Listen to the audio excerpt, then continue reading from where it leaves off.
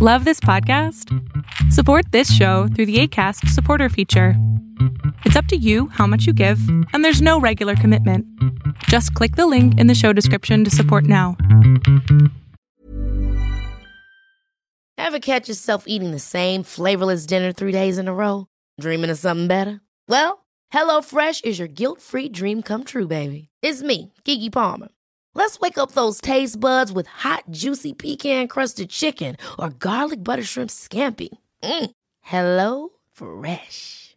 Stop dreaming of all the delicious possibilities and dig in at HelloFresh.com. Let's get this dinner party started. Hey, I'm Ryan Reynolds. Recently, I asked Mint Mobile's legal team if big wireless companies are allowed to raise prices due to inflation. They said yes. And then when I asked if raising prices technically violates those onerous 2-year contracts, they said, "What the f*** are you talking about, you insane Hollywood ass?"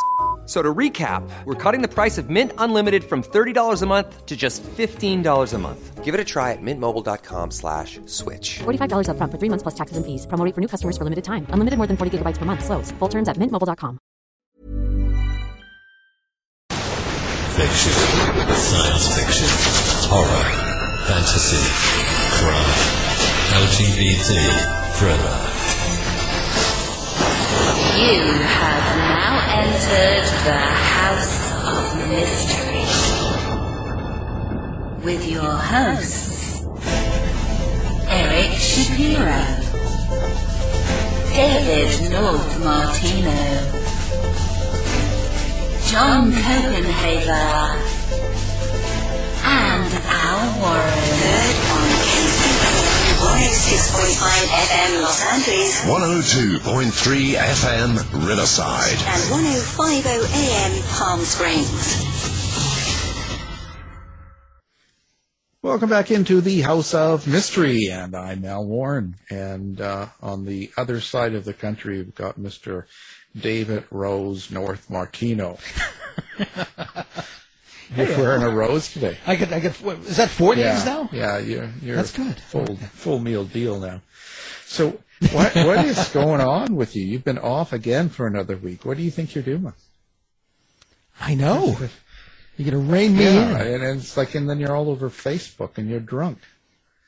Because there's nothing but liquor on there. I don't understand you. It's crazy. Just living a crazy life. You are. And we just had, it was just Canadian Thanksgiving, so that's exciting. A lot of how was that? Dead birds. Yeah, it was fine. I don't know. I think I slept. Well, after eating all the food. What food? No, McDonald's. No, that's you. Northern Lights happened as well. See, I put pictures up, so. Oh, I saw that. Pretty exciting, eh? Yeah, beautiful. See. It's better than the fires. Well, yeah, and you don't get that in Boston. No. You get the red lights. You had the marathon. Did you run in the marathon? I didn't. No. Were you even up? I was drinking. Yeah. Oh my God. Can't run and drink at the same time. To spill your drink. and you write. I can't believe that. I know your wife writes. I know it's not you. Yeah, I farm it up to her. You're always hungover. Well, there we go. Well, of course, it's another week, and we are starting out the week with a new author that we haven't had before. Now, the book we're going to focus on is called Blood Mark. Sounds exciting. And the author is a Canadian from Vancouver, J.P. McLean. Thank you for being here. Hey, it's my pleasure. Great to be here. I'd have a drink, but I'm afraid day drinking makes me nappy. Oh. Yeah, well, you see, I guess if you do it like Dave, you're kind of doing it all day, all night. It's Yeah, exactly. You don't He's know. well-conditioned. You know whether it's day or night. It's all a blur. I'll tell you. Anyway. Well, so Joanne, what got you into this writing world, first of all? Like, where did it come from for you? Well, it started happening about 10 years ago, or a little more now, 12 years ago, I suppose, because I had been traveling with my husband for work, and we were in Tucson for 3 years, and a town in Mexico for 1 year, and in the Baja for a year. So we came back to the West Coast in the fall, and the rains had started, and the hockey had started, and I'm not a hockey fan, but it was on the television, and I was sitting in the living room watching the rain pelt sideways against the window, thinking, what on earth am I going to do this first winter back on the West Coast? And I had been reading a lot of paranormal books and supernatural books, and so I thought, I'm going to try my hand at writing, because it's been something I've been interested in. Didn't ever think I had the talent to do it or the idea big enough for a book or anything, but I just thought I'd do that to test it out. And turns out I absolutely love doing it. So that winter's poking away at a particular scene ended up turning into a whole book that later had to be rewritten, of course, many times. But that's how I got into it. Wow. So what about the paranormal is it that draws you in? Is it like personal experience, something you've been through, or you just know a lot of people that have been involved, or No. What brought you into getting into paranormal part? It's a couple of things. First of all, it's I have these very vivid dreams of flying, and I know I'm not the only one, so don't laugh. But that certainly fueled some of it. But the other thing that fuels it is I find it fascinating. The idea that we don't yet know. I mean, people obviously can't fly, but can people read minds? Maybe they can. Yeah. So I like the possibility that these things exist, even though perhaps they don't. I just like the possibility that they do. I find them fascinating. Well, the mind is a very powerful thing. It's really, and you're relying on your own eyes and ears, and the brain fills in a lot of holes. So it's really tough to know. But do you actually, when you do a book like this, do you actually go out and meet people that are involved in paranormal investigations or mediums, or you kind of get information that way? No, not really. It's mostly just my imagination. Yeah, I don't need any extra help in the imagination department. I seem to have an overactive one as it is, but I do tend to focus on certain things, and dreams seem to always come into it for some reason, I suppose, because I always have such vivid dreams. But no, I don't. I do like the idea of the unexplained. Yeah, it is. It's kind of an interesting thing, and plus, I guess that you feel a certain amount of freedom with that as well, where you can go with something like that. Oh, absolutely. The sky is the limit in terms of that. And when I'm writing, I tend to layer things into it. Like, it doesn't always come to me all at once. Little bits and pieces come. I spend a lot of time outlining what I'm going to write. And as I'm outlining it, all these additional ideas come to my mind. Like in this particular book, Bloodmark, she's got she's born with what she thinks is a birthmark, and it's across her face and it's all over her body. And I just wondered about the idea about how that would impact you growing up as a child and as a young adult, how that would impact you, and then how you would react if that started disappearing, how it would change your life. And so I found that fascinating, that particular concept. And I wove in the issues of family. What is family? Because she's been abandoned as a baby. Was it because of the marks? She doesn't know. But brings up a lot of issues of family and making your own family versus the family you're born with. And so it just gives you a lot of area where you can expand when you've got the supernatural as one other element. There's time slip in this as well. Which I find super fascinating, because I think about all of those times when people say, I was in the right place at the right time with the right people, and then this event happened, or this tremendous win for them happened. And if one of those elements was altered in time, that wouldn't have happened. So I also found that really fascinating, and was able to bring that into the story in a very dramatic way. How do you what do I say? What would you call this type of writing? Like what kind? Cause lately in fiction, there's so many different categories. There's so many different areas to go. How would you describe your writing? I describe it as supernatural thriller.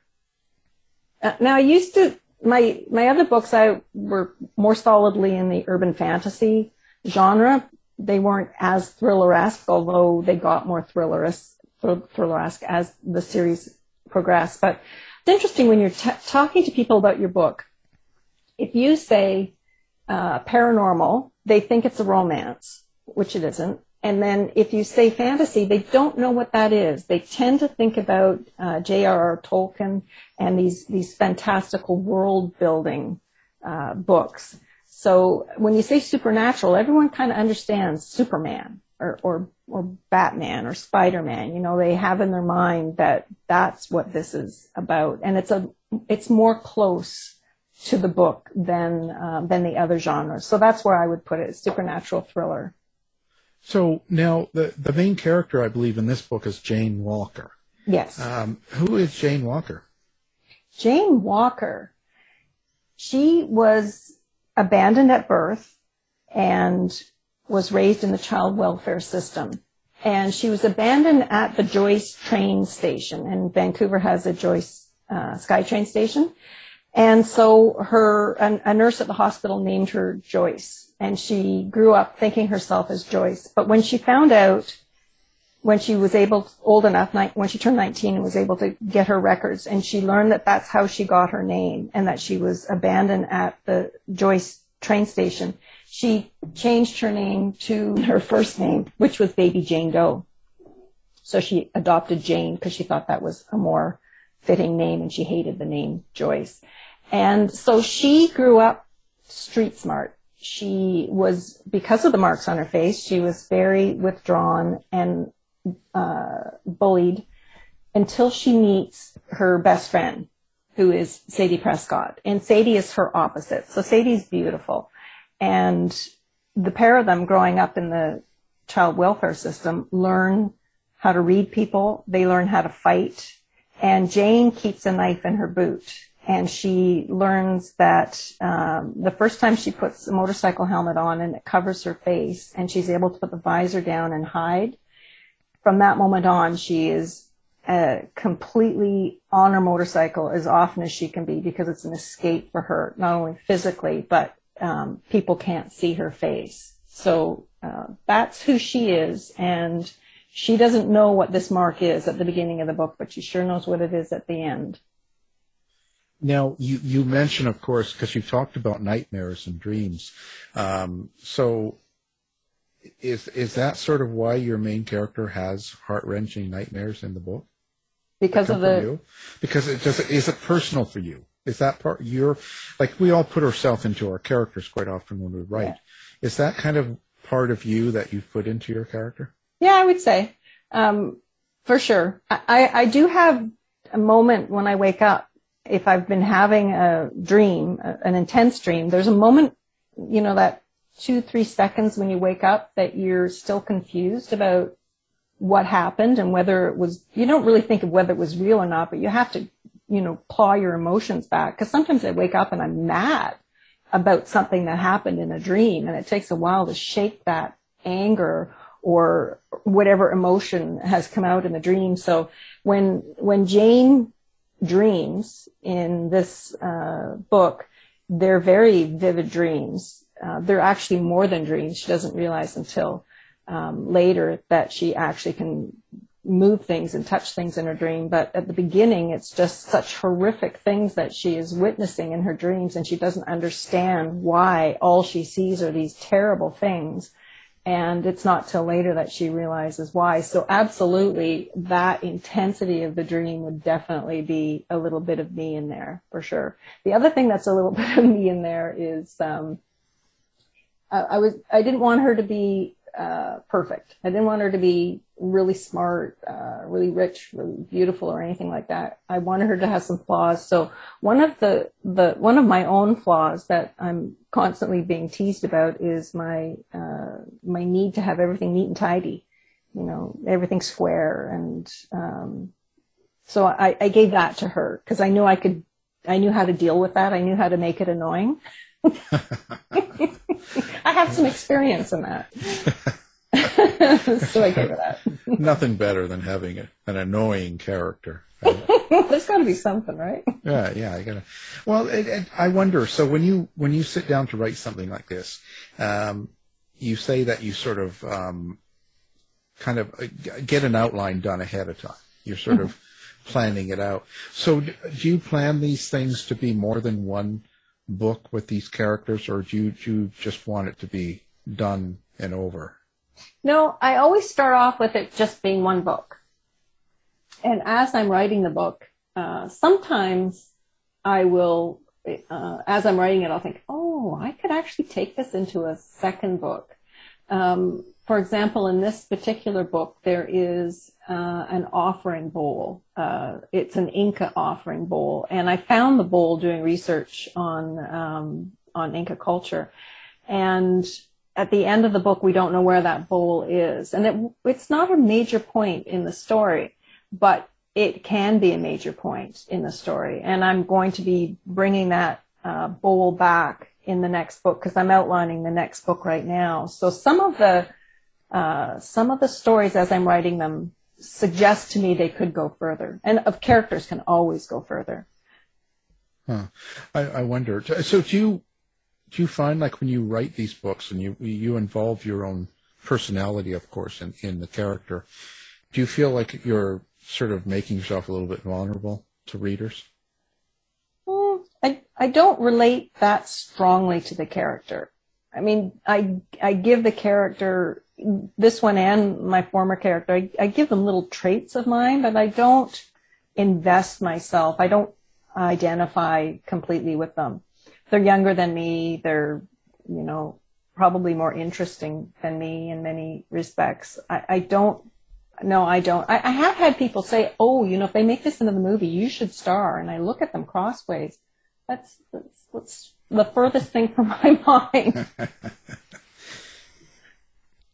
Well, I'm wondering, you've written a lot of books, and I'm just wondering, have you found that you have any motifs or anything that maybe repeats throughout your novels, whether it's conscious or unconscious? Well, one conscious repeat is I like to make my female characters strong, independent characters. I don't like them to think that there is going to be someone to come and save them.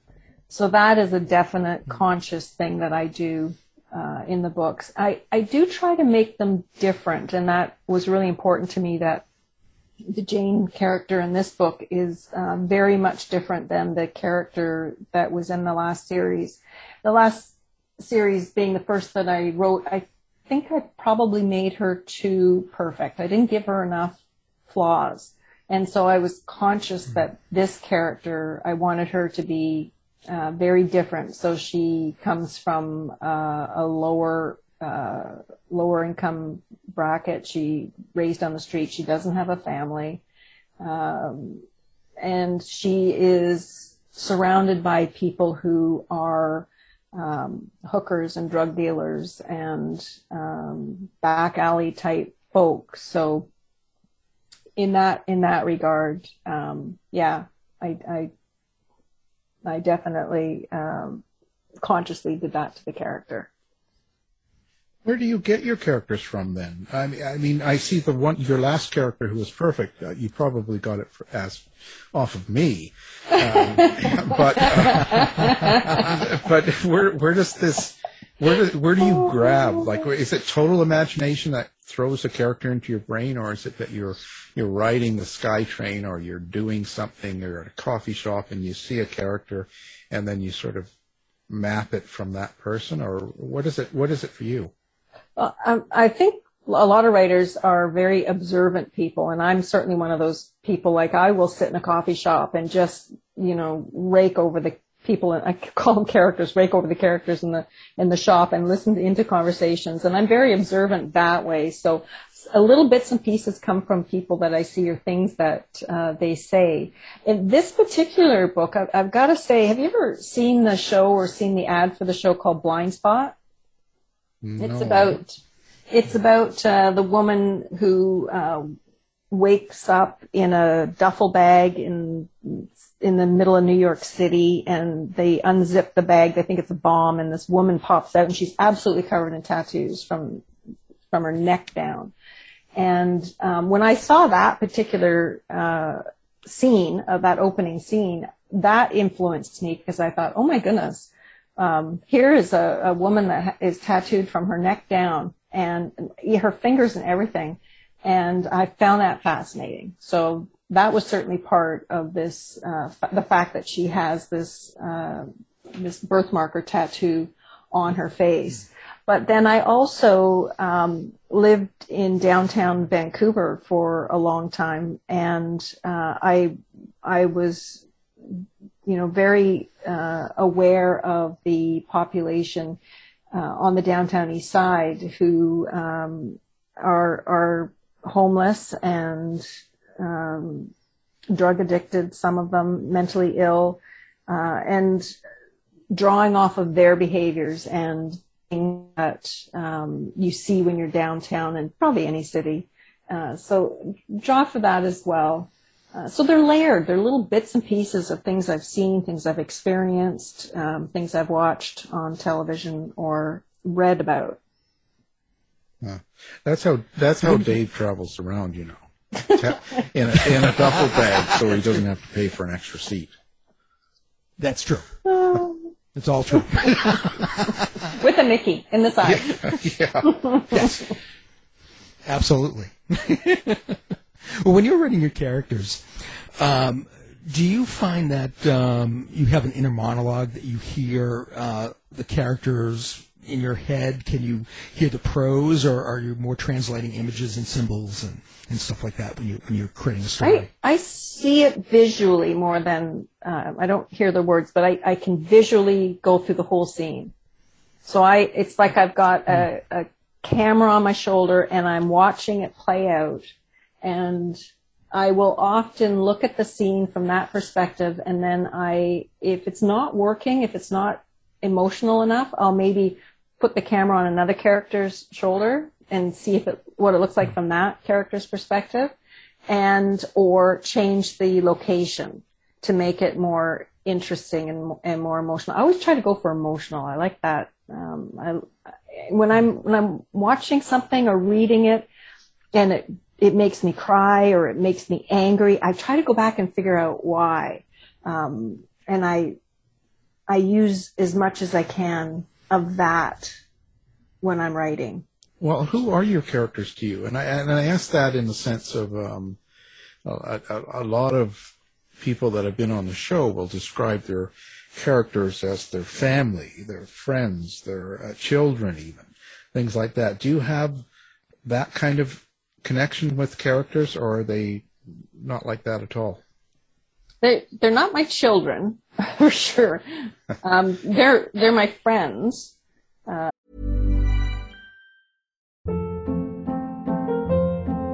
Hold up. What was that? Boring. No flavor. That was as bad as those leftovers you ate all week. Keke Palmer here. And it's time to say hello to something fresh and guilt-free. Hello Fresh. Jazz up dinner with pecan-crusted chicken or garlic butter shrimp scampi. Now that's music to my mouth. Hello Fresh. Let's get this dinner party started. Discover all the delicious possibilities at HelloFresh.com. If you're looking for plump lips that last, you need to know about Juvederm lip fillers. With Juvederm Volbella XC and Juvederm Ultra XC, your lip look, whether it's subtle or bold, can last up to 1 full year with optimal treatment and no additional maintenance. Find a licensed specialist and see if it's right for you at Juvederm.com today. That's JUVEDERM.com. Add fullness to lips in adults over 21 with Juvederm Volbella XC or Juvederm Ultra XC. Do not use if you have severe allergies or a history of severe allergic reactions, or if you're allergic to lidocaine or the proteins used in Juvederm. Tell your doctor if you have a history of scarring or taking medicines that decrease the body's immune response or that can prolong bleeding. Common side effects include injection site redness, swelling, pain, tenderness, firmness, lumps, bumps, bruising, discoloration, or itching. As with all fillers, there's a rare risk of unintentional injection into a blood vessel, which can cause vision abnormalities, blindness, stroke, temporary scabs, or scarring. For full important safety information, visit Juvederm.com. Hey there, it's Michelle Norris. I'm host of a podcast called Your Mama's Kitchen. When I travel, I'm usually looking for a way to find a taste of home when I'm not at home. And one of the things I love to do when I am at home is entertain. And Airbnb allows me to do that. When I was in California recently, I rented a house that had a great kitchen. And when we were sitting around the table, we're all thinking, we're in someone else's house. Someone could be in all of our homes as well. If you have a home, but you're not always at home, you have an Airbnb. Your home might be worth more than you think. Find out how much at airbnb.com/host. I'm Sandra, and I'm just the professional your small business was looking for. But you didn't hire me because you didn't use LinkedIn Jobs. LinkedIn has professionals you can't find anywhere else, including those who aren't actively looking for a new job, but might be open to the perfect role, like me. In a given month, over 70% of LinkedIn users don't visit other leading job sites. So if you're not looking on LinkedIn, you'll miss out on great candidates like Sandra. Start hiring professionals like a professional. Post your free job on linkedin.com/achieve today. I like them. I like the characters. I enjoy their company for sure. Sometimes I think of them as actors, like the people that I don't, particularly the bad guys, are actors, whereas the good ones are my friends. I like being able to put the words in the actors' mouths. Actually, that's my very, very favorite part of writing is dialogue and being able to, put the perfect retort in somebody's mouth at the razor sharp timing of it. Because in my own life, I never do that right. I always think of it after the fact. It's interesting. So they don't tell you to do weird things, do they? No, but sometimes they surprise me. Sometimes they do surprise me. Like in this book, Sadie, the roommate, at one point, it was kind of halfway through the writing, and I thought, Sadie is turning out to be far more interesting than Jane. Which is kind of a bit of a problem because, Jane's the main character, but I really enjoyed Sadie. So yeah, she surprised me in how interesting she was, for sure, because she's fun. She's a hooker, and she's beautiful. And I like playing with the idea of what is beauty, and I really enjoyed it, especially in this book, because it's so obvious that the people in this book who aren't what society would call beautiful, they are the beautiful people. They are the ones who are the kind, nice people. And the ones who are beautiful have questionable morals, very questionable morals. So it really makes you question, what do you assign value to? Are your beautiful people good? Are your beautiful people bad? And what does society do with the beautiful people versus the ugly people? And it's just a promote reflection. them. Yeah. Well, it's how it is. I think, that makes me ask the question of, so when you're putting together something like Bloodmark or any book like this, you have the story of Jane and the other characters and things going on, but it sounds like there's a little bit of a subtext going on as well when you're talking about the beauty of each of your characters and where it's at and what is beauty. Is that sort of something you think about consciously when you're putting a book together? I started thinking about it consciously towards the end of the book because I realized there was a kind of a theme running through it of beauty. And so I did go back and kind of highlight and emphasize those things. For example, the madam, Sadie's madam, I went back and dressed her in white and cream and pristine looking clothing with not a hair out of place. And I I took Jane and made her as unappealing physically, you know, the ratty clothes and not paying attention, no makeup, that kind of thing. So it happened later in the book as I think that does sometimes happen. Like sometimes you're finished it and you realize, oh wait, there's something running through here that's more than just the story. And then you can go back and highlight those things and make it even more emotional and more of an impact. Yeah, yeah. Well, it sounds like you kind of imaged Jane after Dave there. I'm thinking maybe more Sadie. I don't know. Yeah. We're going to figure this out here. You know, we're going to figure this out. What's going on? You know. So now that you've written some books and you're kind of you know, you're getting it out there and you kind of have probably a regular sort of routine set up in doing a book and getting it published. When you look back at some of your very first stuff, do you ever wish you could go back and change it? Oh, oh my goodness. Yes. It's amazing how your writing changes the more you do it. I suppose it's like anything, you know, the longer you do it, the better you get at it. It's just most people don't have their early work out there for people to look at and say, what? Yeah. What was she thinking? Yeah. I do. I mean, even my blog posts, when I go back and read some of the older ones, I kind of cringe a little bit.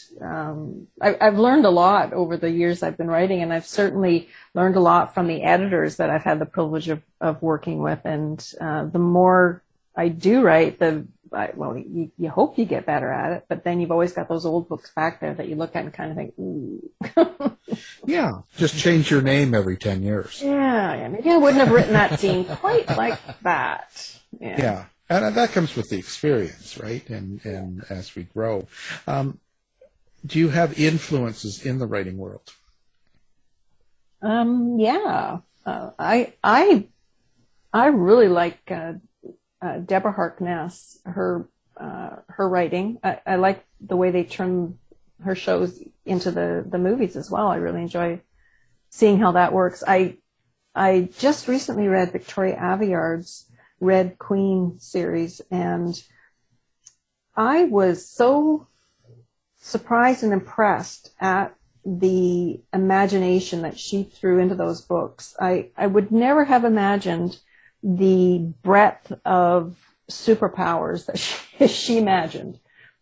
You know, she's got people who have this ability to, you know, make their clothing into steel armor, and it's constantly shifting and changing. And I love the idea of character being able to influence the weather. I hadn't thought of that before. So, yeah, I find other authors extremely influential, and one of my earliest ones was The Chrysalids by John Wyndham.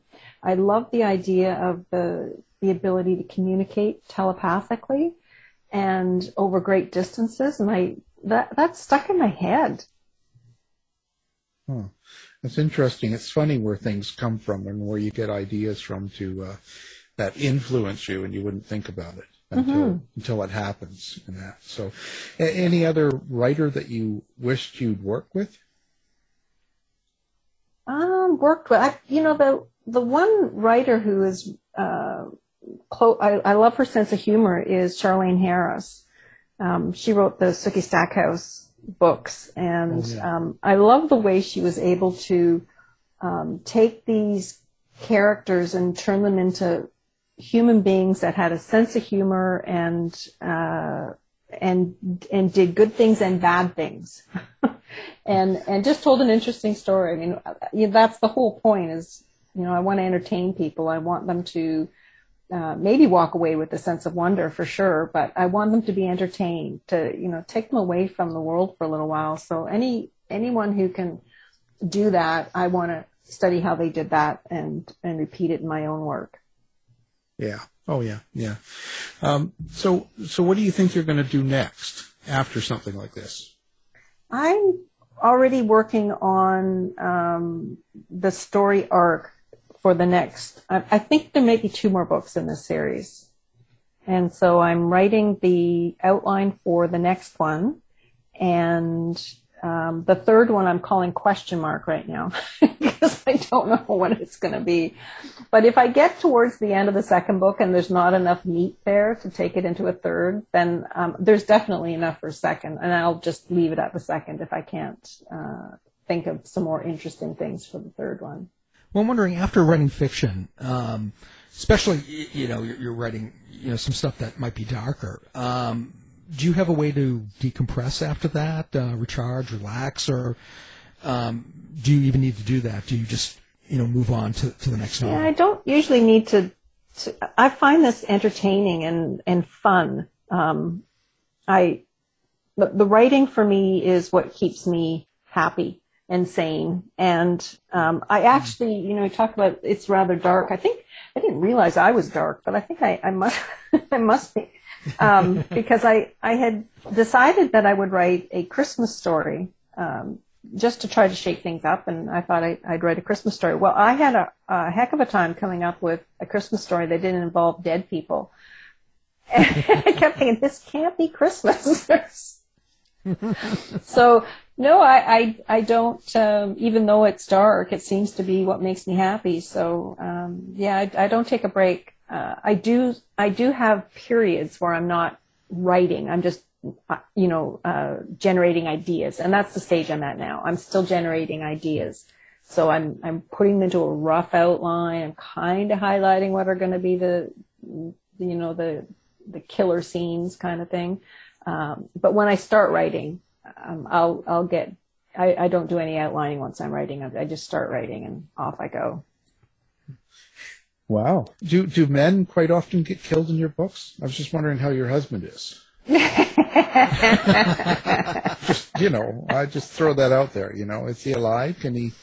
No, but he's off. Proof of he life. Often has the blunt end of my waking up mad. Oh, I was going to say, yeah. Do you know what you did in my dream? Don't you ever do that again. Yeah, you have a frying pan by your night table. Slap. Yeah, I can see that. Just maybe if he could come on camera and blink twice. Are you alive? Does he need help? Doesn't have to say anything. Yeah. I keep him in a cage. I'm not even surprised one bit. Okay, so now, do you have a website and a place that you like people to come find out more about you and your writing? Sure. They can get me at jpmcleanauthor.com, and they can also on that, they can download the first chapter of all of my books in a PDF format, so they can read a little bit about it, and all of my connections to all of my social media are on there. Great. We'll have that up, of course, as well, so people listening can one click and find you. Thank you.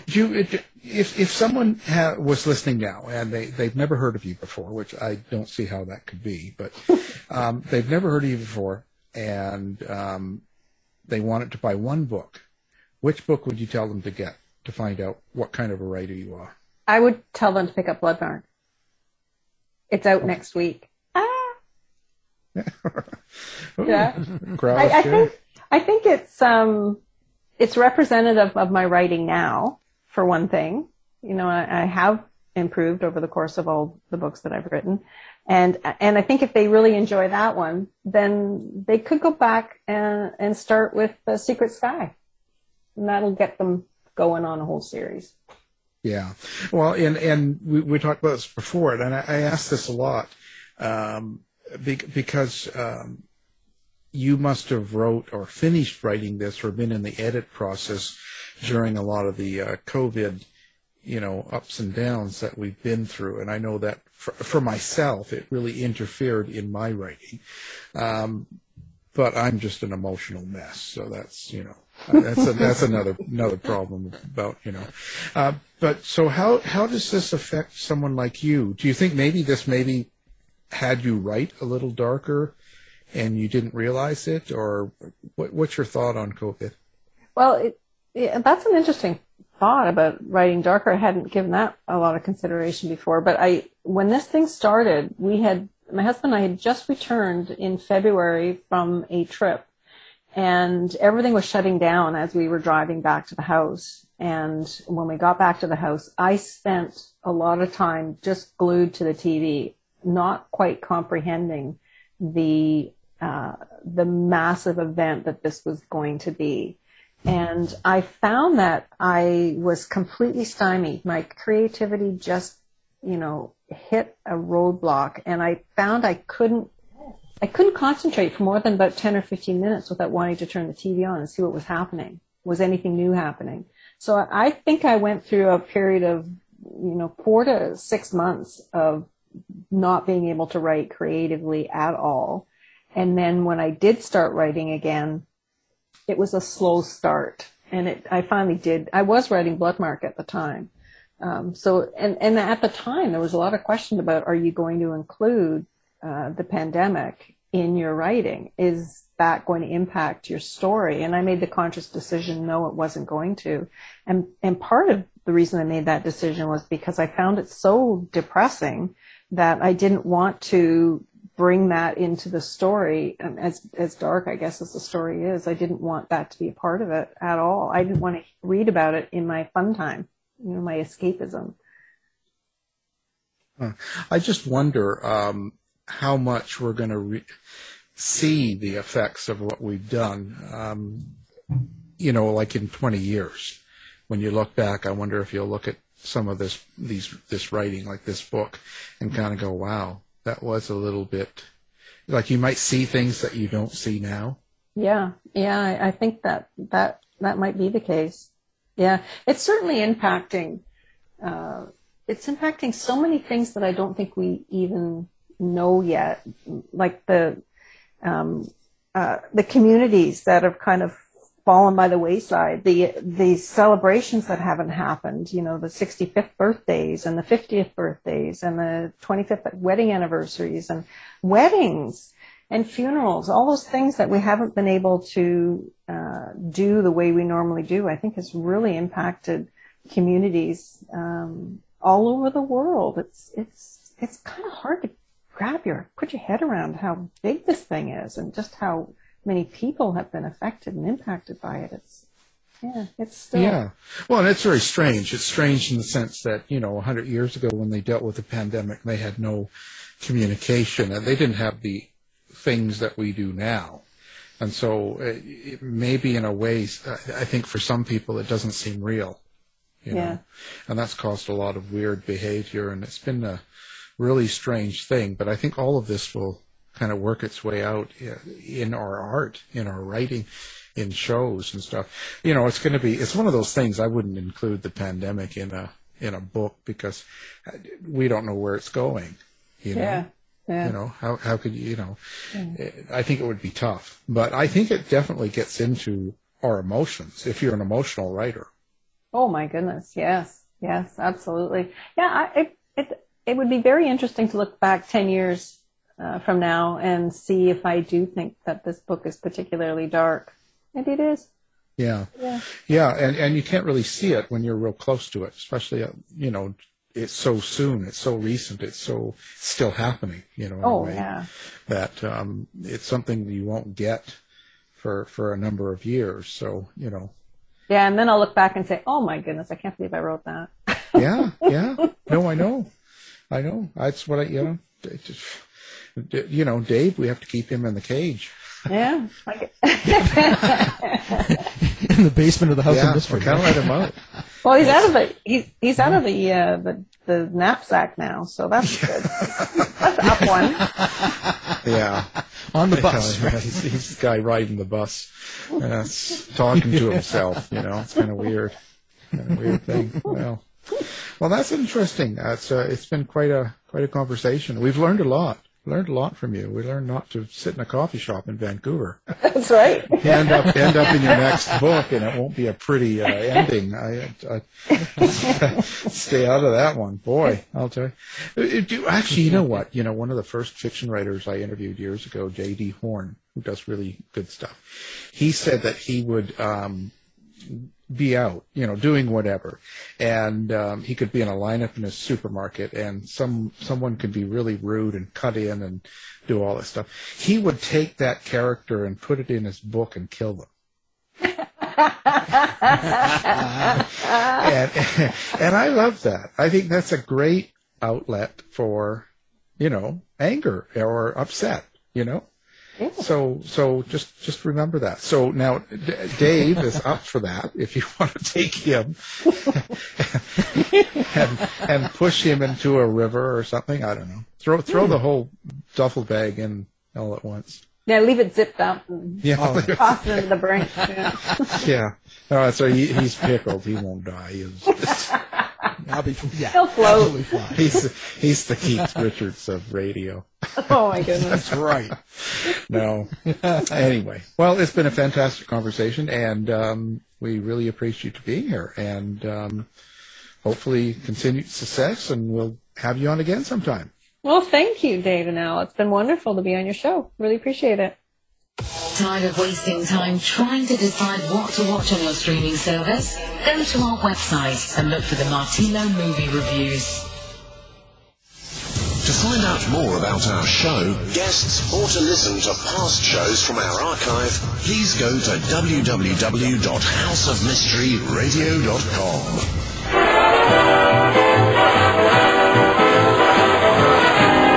The mission has been completed. The end! By George, he's got it! It is the end! I'll say it. If you're lying to me, I'll be back. This has been a production of Something Weird Media.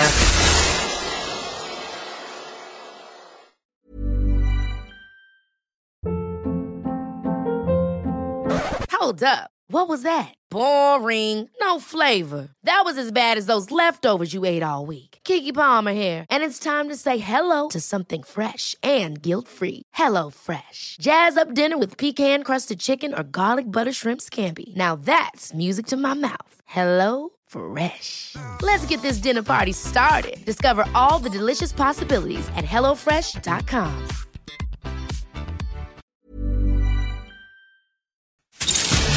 You've been listening to the House of Mystery radio show. To find out more about our guests, hosts, or shows, go to www.houseofmystery.com. Show's over for now. Was it as good for you as it was for me? Well, good night. This has been a production of Something Weird Media. I'll be back.